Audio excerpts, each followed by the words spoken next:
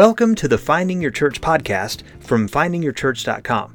My name is Jeremy Phillips, and my goal is to help you make it a challenge for people to live in your community without finding your church. Now, I want to tell a quick story that happened a couple of years back when I was on a church staff, and one of my responsibilities was the website and maintaining the online presence for the church. And so, for whatever reason that year, we decided to have an event that many churches have around February. Our church had many food events and lunches and dinners and dessert auctions and banquets going on year round.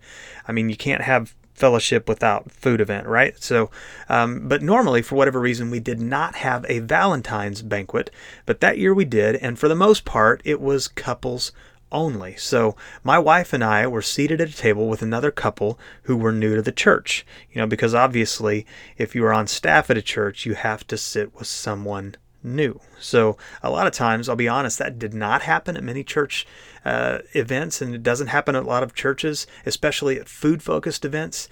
And I think the reason for this is that you have already probably experienced that fellowship food events can sometimes be extremely chaotic. And depending on the type of the event, kids can be running around everywhere, and people are seating themselves wherever and whenever they want as they come in, one family at a time. And so what happens is that after most people are seated, you kind of look around and realize that there are, three families or whatever sitting at tables by themselves. And most likely these are probably the new people who really need to be connected. And so at that point, you're already seated with a family and can't get a way to connect with them either. So sometimes what's intended to be a connecting event can actually turn into a disconnecting event for some families who are not outgoing enough to sit with other people, or even worse, that you didn't plan it well enough, and the tables can only facilitate one family at a time. And of course, you can't help that always either. When I was growing up, we had 7 total. I had 4 brothers, so there's 5 of us and 7 total in our family. So there's really no way for us to sit at, with anyone at one table ever. So, now I have 4 kids and we have 6, and so we're nearly in that same situation.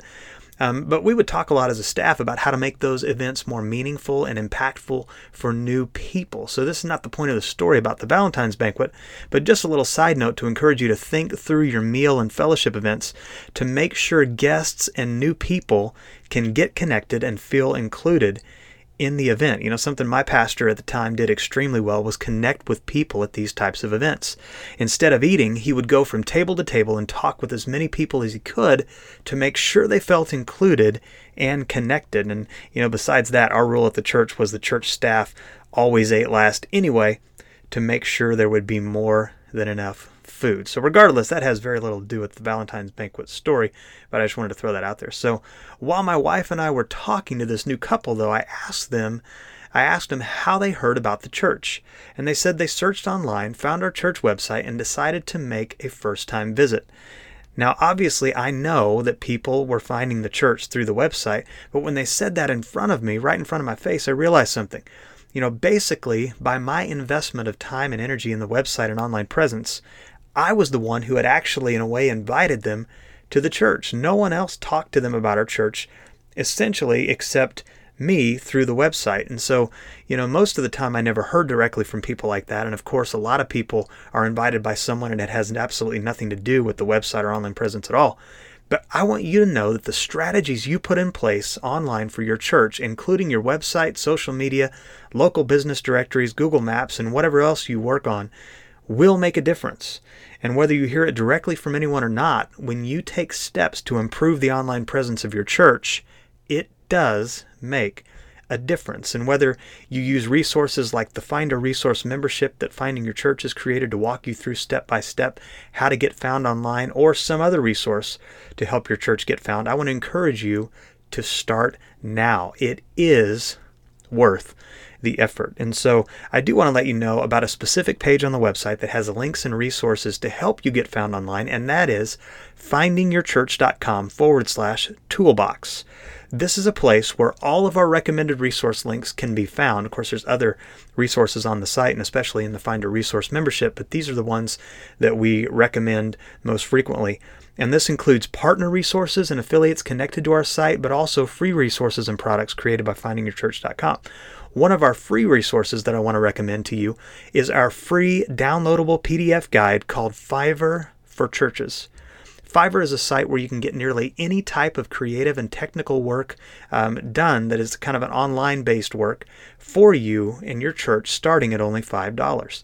And this short guide that I'm giving away for free shows you exactly how to get on Fiverr and how to find the people on the site who will do the best job for your church. Now, I've personally used this site to create video and fix some website issues, and the sellers that I used did a great job. But there are a few tips that you will want to know before getting on the site that will help make your experience a great one. And when you sign up to get the free book, you'll also receive an offer to take advantage of a reduced price on that Finder Resource membership that I spoke of earlier.